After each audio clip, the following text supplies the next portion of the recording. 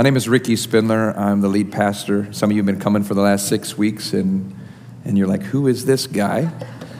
But I'm back every summer. I take a 4-week sabbatical. At the beginning of this one, we had 2 weeks where I preached at camp to roughly about 1,000 teenagers over 2 weeks, and then we did a 4-week sabbatical after that. So before I go into the message, I just want to say we have wonderful elders and staff here who can lead and do a great job. Can we give them a round of applause? Come on. It's good. It's wonderful. So I'm the lead pastor here, and if I haven't met you and you're new around here, I'll be in the lobby. I'd love to get to know you and introduce myself to you. If you have your Bibles, in a few moments we're going to be in Galatians chapter 5. I want you to turn there with me. It'll be some time before we get there, but that's where we'll spend a majority of our time, Galatians chapter 5, and we'll start reading in verse 16 in a few moments. We're doing a series in conjunction with the topic and theme of our children's ministry. Making waves is what they're talking about. The tagline for this series is, we make waves by the power of God's Spirit working in our lives. We make waves by the power of God's Spirit working in our lives. When I started looking at waves, I found an interesting phenomenon that takes place 2 times a year in the months of February and March in the nation of Brazil. There is something, a phenomenon that happens called the Amazon wave, or what some locals call the Pororoca wave. There's a picture of it on the screen. This phenomenon happens when the tide of the Atlantic Ocean forcefully pushes against the current of the Amazon River. That conflict between the current of a river and the forceful push of a tide creates a wave. That wave is roughly moving, that you see there, 20 miles per hour. It will get to heights on average of 12 to 13 feet high, and has been known at its farthest point to penetrate the Amazon River up to 500 miles. And the locals don't call it the Amazon wave, they call it the Pororoca wave, because that in their language means the great roar. Because when this starts to happen, you can hear that wave coming, they say, for up to 30 minutes before it manifests itself to your eyes, as it begins to move through the river valley. Now, as fate would have it, there are some daredevils who think that this is the best, to be able to ride a wave moving 20 miles an hour, 12 feet high, for as long as we possibly can. A majority of them are fellas, brothers, and the longest one ever ridden was 40 minutes. Guy rode a wave for 40 minutes. Now, I just want to say on record, that's why guys die sooner than ladies. Let's just be honest. Am I right, ladies? Come on. I mean, that's the truth. When I thought about that wave there, and just thinking about that phenomenon, is with our theme, making waves when the power of God's Spirit working in us, is that there comes a time when the tide of the Holy Spirit begins to push against the current of the flesh and sin in your life. That creates a wave, that conflict creates a wave. Or collectively, when God begins to move through a local church or moves through his church universal, the tide of the Holy Spirit begins to push against the current of culture. What happens is that there is a wave generated. What we're saying is that when the Holy Spirit begins to work and push back against the sins of the flesh in your life, we call that the fruit of the Spirit. When the Holy Spirit is at work in your life, it's producing fruit. We call this love, joy, peace, patience, found in Galatians chapter 5. And essentially, that's just what we're doing in this series. We're highlighting the fruits of the Spirit as listed in Galatians chapter 5. Don't have time for all of them, but this week we're talking about faithfulness. Our children are learning about that in the elementary age today, and this is the definition that they're using today. We're going to put it on the screen. It's faithfulness. Be faithful so others can count on you. Be faithful so others can count on you. Some other words for faithfulness could be strength, could be stability, perseverance, Be faithful so that others can count on you. Now, the Bible gives an interesting metaphor that I think we're going to glean some understanding from. Probably one of the most dominating metaphors in all of Scripture is, for spiritual truths, is trees. And in the Old Testament, one of the most prominent metaphors is this phrase, or this metaphor of the cedars of Lebanon. These are dominating trees. There's a picture of one. Think of the redwood trees that we have here in the United States. They grow largely on mountaintops, tumultuous terrain, and desert-like conditions. They are roughly, on average, 30 feet in circumference, over 100 feet tall. They're ginormous. They are the cedars of Lebanon. When I turned 40, not too long ago, I just began to ponder my life and think about where I'm going, what I want to do. And I made a list of 10 individuals, men and women, who I wanted to meet, who were largely in their 70s and 80s, that I've known from afar, but I wanted to get close to them, to glean from them before some of them in bad health passed away.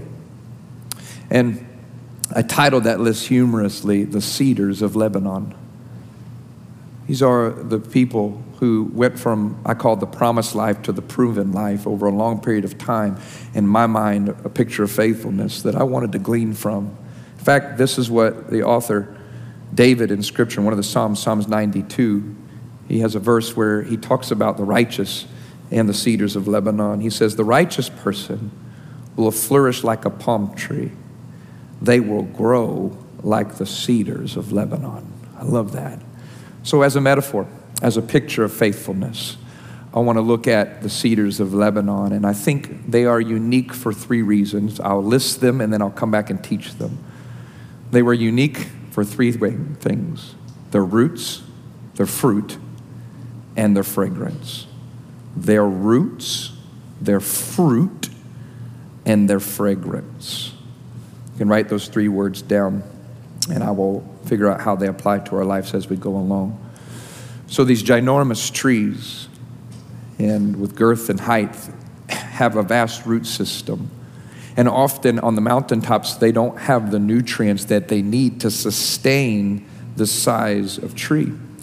So what they have developed over time, these roots have been known to grow about 1,000 feet underneath the surface and down the side of mountains into the valleys, to where they can find the nutrients, the minerals, and the water sources that they need to sustain them.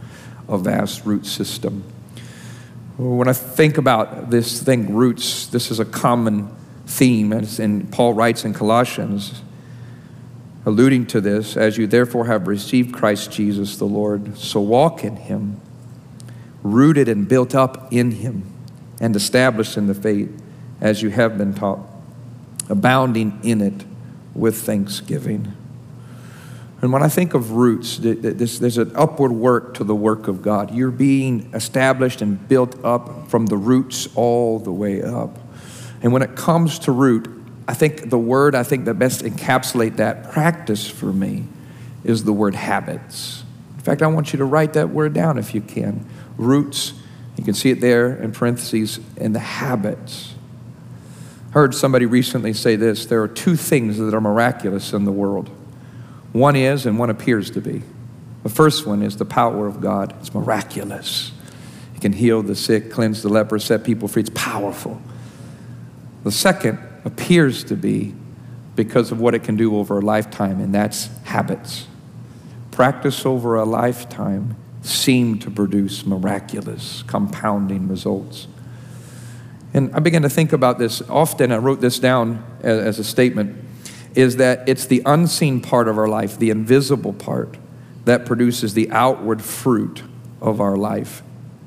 It's often the routine and the habits that largely people don't see that are having huge impacts on us. And the question I would beg to say, are the habits and the routines of your life conducive to being built up and rooted in Christ? So much so that you're drawing from the power of the Holy Spirit so that you can be built up in the faith. Your roots, your habits. I'm going to give you just one of them that I think has just this year just blessed my life in a tremendous way. At Stone Creek, We're a word-centered church, and we try to get people reading, not just praying the patterns of Scripture, but we want to read the Bible through every year together. So if you haven't downloaded our Bible reading app, I'd encourage you to download our app, and on there you can sign up to join us as we read through the Bible in a year. It's amazing to me, guys, how in just 12 to 13 minutes of just reading the Word consistently, how it's amazing that God will speak to me and give me something that day that I need, that I can draw life from. And I encourage you, maybe you started at January, but now we all the way in July, and man, maybe you don't remember the last time you read that Bible. I encourage you, don't even go try to make it up. Just jump in again. And maybe you're here and you've never done that, do it again. Just, if you can give 12 to 13 minutes a day, I think you can become rooted like you've never been rooted before. You know, there's a verse that really just spoke to me, and that's where I'm saying this, and reading my Bible just in 12, 13 minutes. Acts chapter 20, in our Bible reading, we just left Acts. And there's this verse in Acts 20 that says this: now I commit you to God and the word of his grace, which can build you up in the faith. And now this Apostle Paul, I commit you to God and the word of his grace, which can build you up. Now, I just love that. The word of his grace. There is a grace that will be dispensed upon your life, that you will experience, that will lead to life transformation just simply by reading the word of God.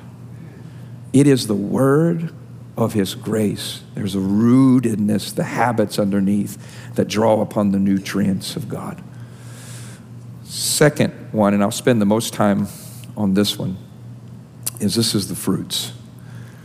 And in botanical terminology, in terms, there is the nutrients in the water turn into a sap, which is the life force of the tree that begins to work its way from the roots all the way up to the trunk. Now, I used to think that the branch came first, and that it was the branches that pulled the sap from the bottom to the top, but that's not true. Branches and fruit are the end result of something else, of excess.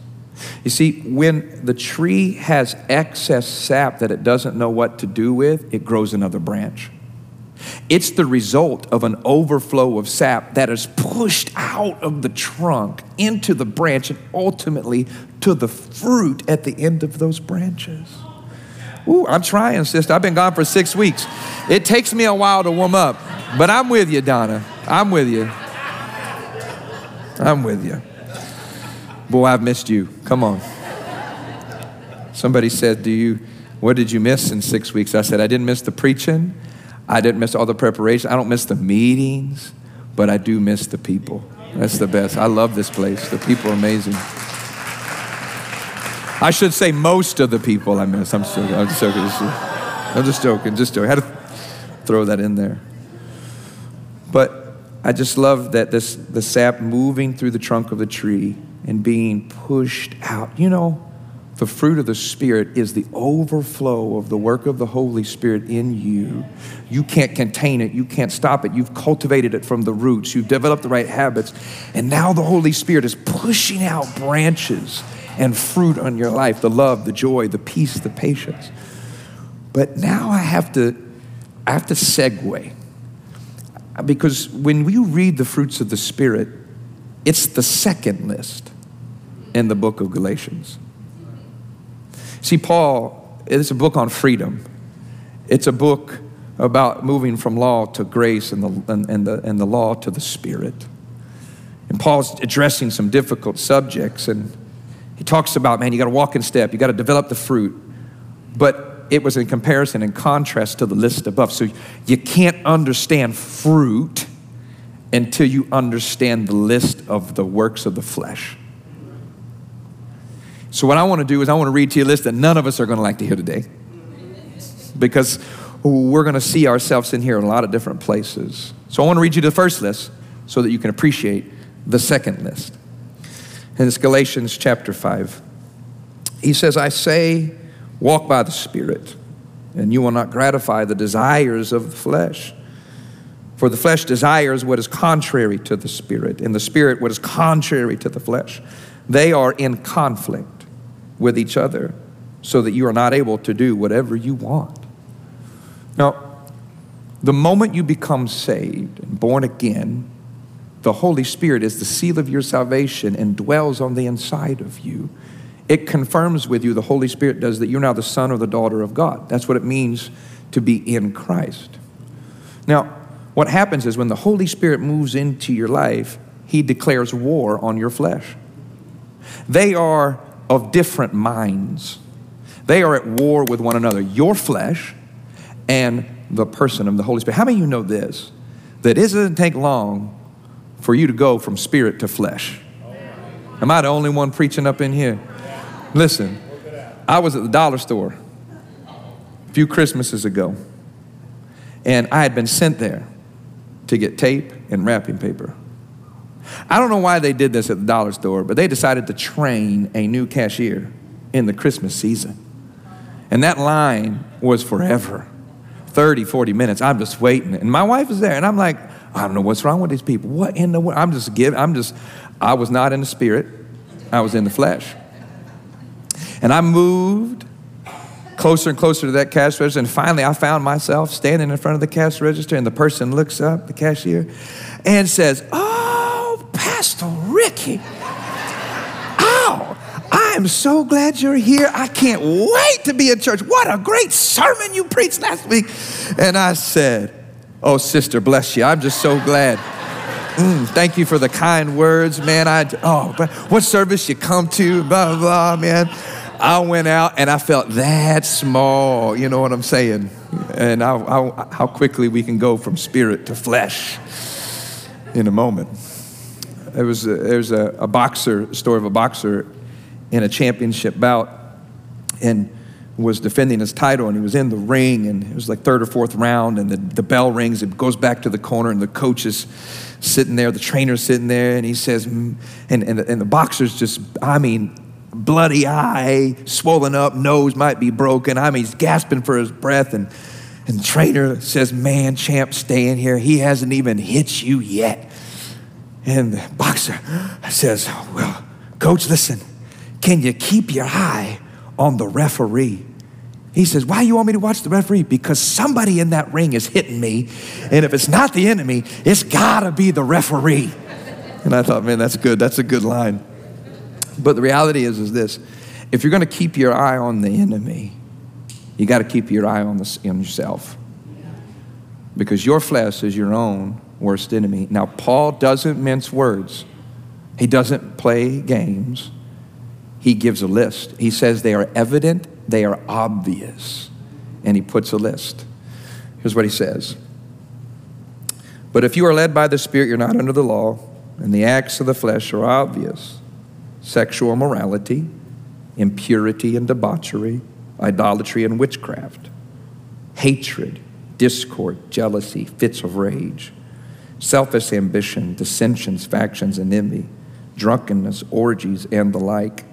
Here's what he says: "I warn you, as I did before, that those who live like this will not inherit the kingdom of God." So fruit equals freedom, because the fruit of the Spirit is the Holy Spirit's work in your life, setting you free from the bondage of the flesh. You see, the fruits of the Spirit are pictures of freedom. It's the work of the Holy Spirit setting you free from jealousy, from bitterness, from sexual morality, from drunkenness, from addictions. It's the work of the Holy Spirit transitioning you from flesh to spirit.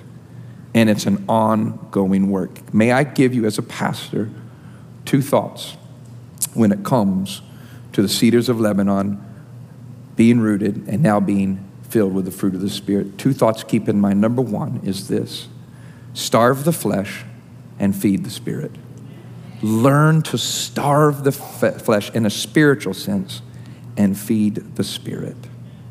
If you've ever seen military shows or understand military strategy, or just even read the scriptures, the Assyrians in the scriptures would often surround cities and lay siege to them. They would dam up and block up rivers, and they would block off roads and just basically starve the city into submission and surrender. That's the picture when it comes. That's how you diligently and vigilantly have to treat your flesh. Because there is a predictable pattern, a cyclical pattern to the flesh. A predictable pattern that often includes people, places, and circumstances. There are certain people, when you get around them, flesh comes. There are certain places where you go where flesh rises up. And there are certain circumstances that are routine, hungry, tired, weary, at the end of certain things. Listen, where your flesh, you're prone to leave spirit and move towards flesh. So listen, sometimes the greatest work that produces the fruit of the Spirit is for you just to avoid certain things.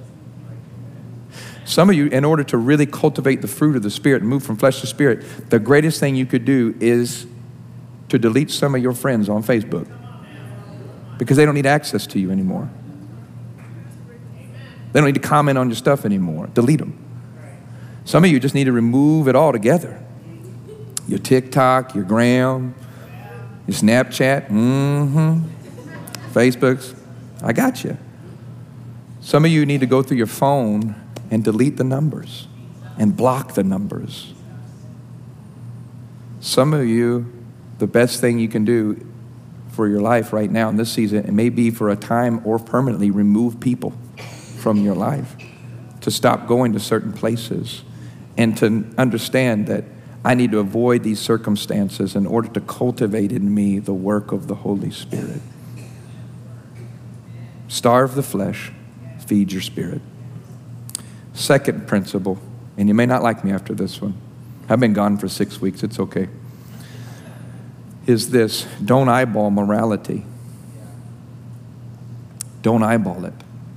My wife and I, over this sabbatical, we, in the times that are together, we like to build projects, and we had bought 2 or 4 porch columns, and we restored them and have turned them into a pergola.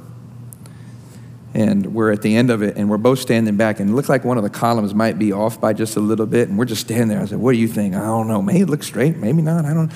And we had this whole conversation. It is, and it isn't. And finally, one of us just said, why don't we just go get a level? And a level is a tool that has 2 lines and a bubble.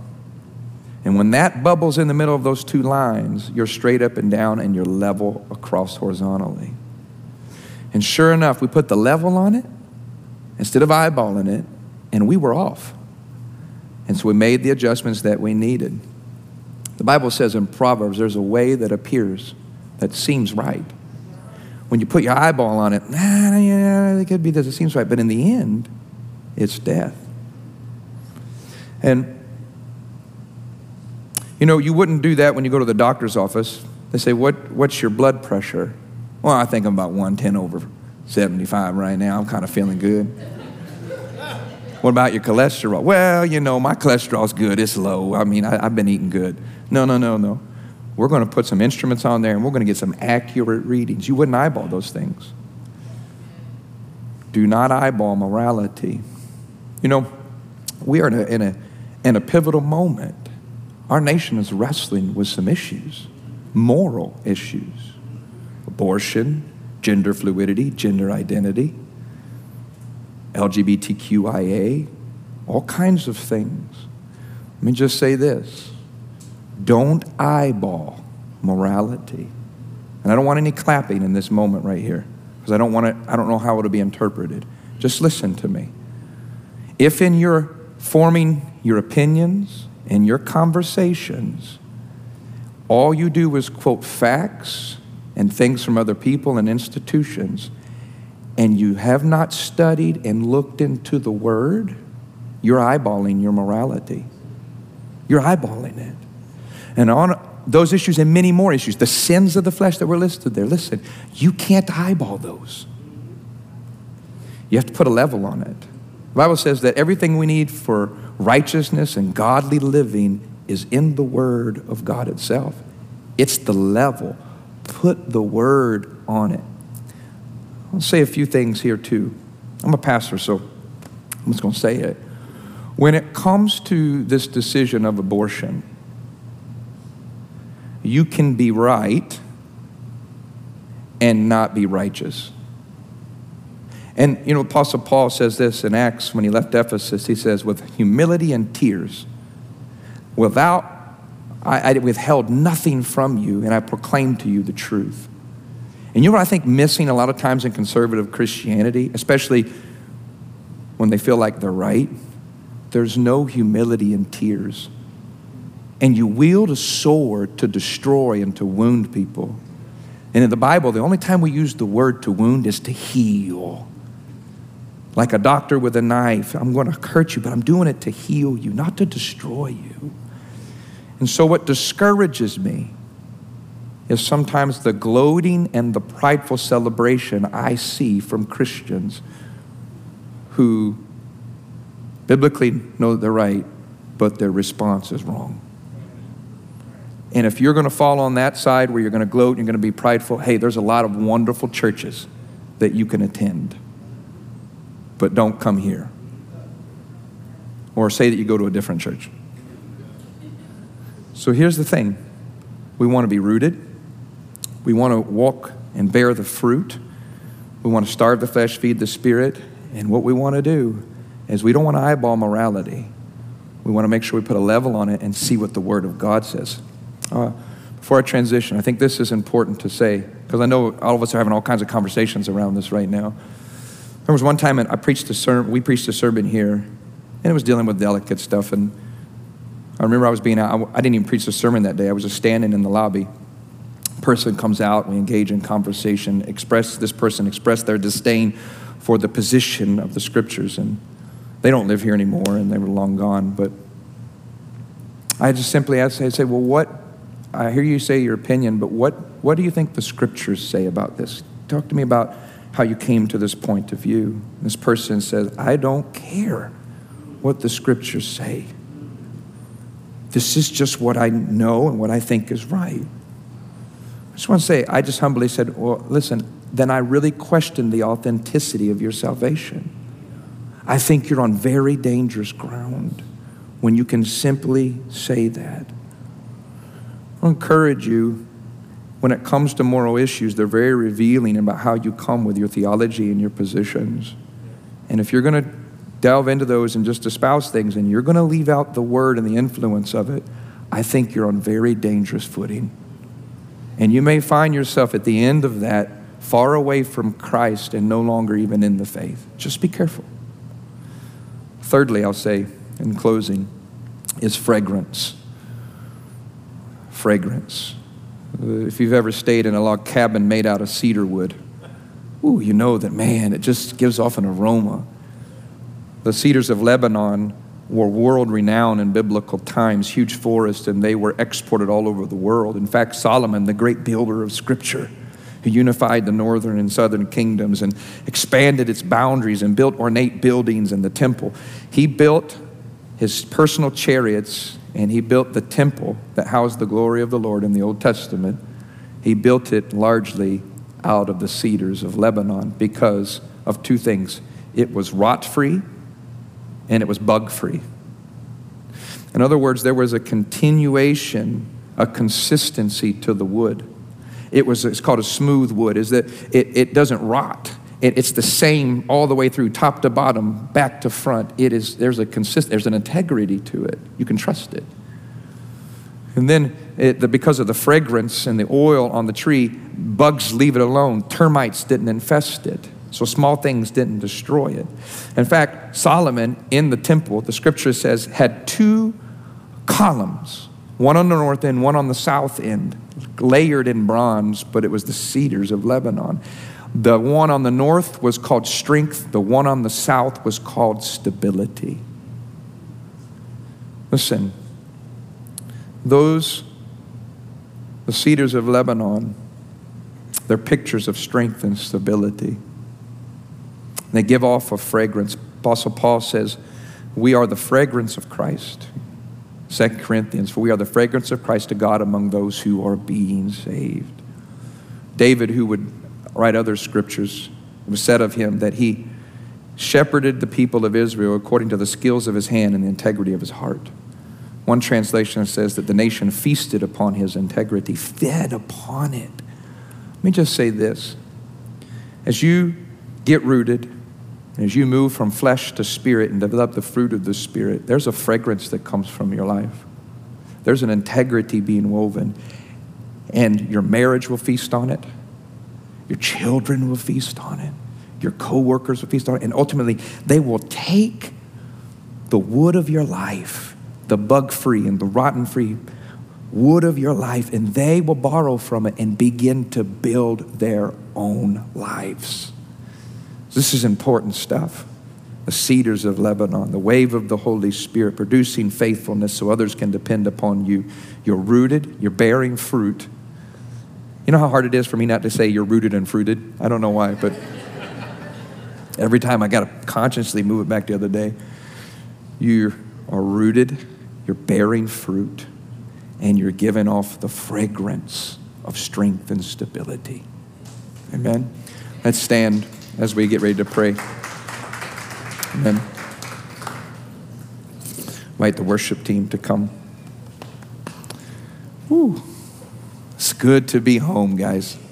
I'm going to ask you, the Word of God is a prayer book. When you hear the scripture preached or you read it, the proper response is to humble yourself and to use it to pray back to the Lord. So I'm going to ask you to bow your heads, close your eyes, just a sign of humility. Stand if you can. If not, no worries. And I want you to take a posture of humility. If you can and you're willing, would you put your hands in front of you, palms up, or would you lift them to the Lord? And listen, in this place, I just know that the Holy Spirit's been speaking. I'm going to give you a time to pray and lead you in a time of prayer, but let me speak to the first side. If you hear and you have yet to experience Jesus Christ in a salvific way, meaning you've never invited him to acknowledge him as the only one qualified to save you, you've never asked him to be your Lord and Savior and to forgive you of your sins, and you need to do that.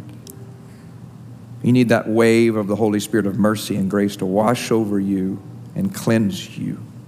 If that's you, I want you just to begin to pray right now. You're in a great place. You've heard songs sung about him, the Word of God preached, and now you just need to surrender your life to him. In humility, humble yourself and ask him to save you and cleanse you and forgive you. Well, the second group now, those are in Christ. This, talking about the wave of the Spirit that produces the fruits of the Spirit. Let's just pray through that little outline: roots, fruit, and fragrance. Come on, just tell the Holy Spirit, even right now, I want to be rooted in you. I want the right habits that allow me to draw from your power and your energy and your strength. Maybe you just need to humble yourself and say, Lord, I acknowledge that I've not been in your word. We've all been there, not been in the place of prayer, but maybe you just need to say, I need to get back to some habits that get me rooted. Maybe you need to repent a little bit and just say, Lord, forgive me. Help me to restore a right relationship with you. Another one is fruit. Holy Spirit, I want to develop the fruit of your character. Just tell the Holy Spirit you want to move from flesh to spirit. And if there's any area where you know, maybe there's a particular thing where you're on that list, or you know that people, place, circumstances, man, it just keeps coming. And why not invite the Holy Spirit now? Say, I want to develop love and joy and peace and patience and kindness and goodness and gentleness and faithfulness and self-control. Holy Spirit, I want freedom from anger, from lust, from sexual immorality, from addictions, from drunkenness, from life-controlling things.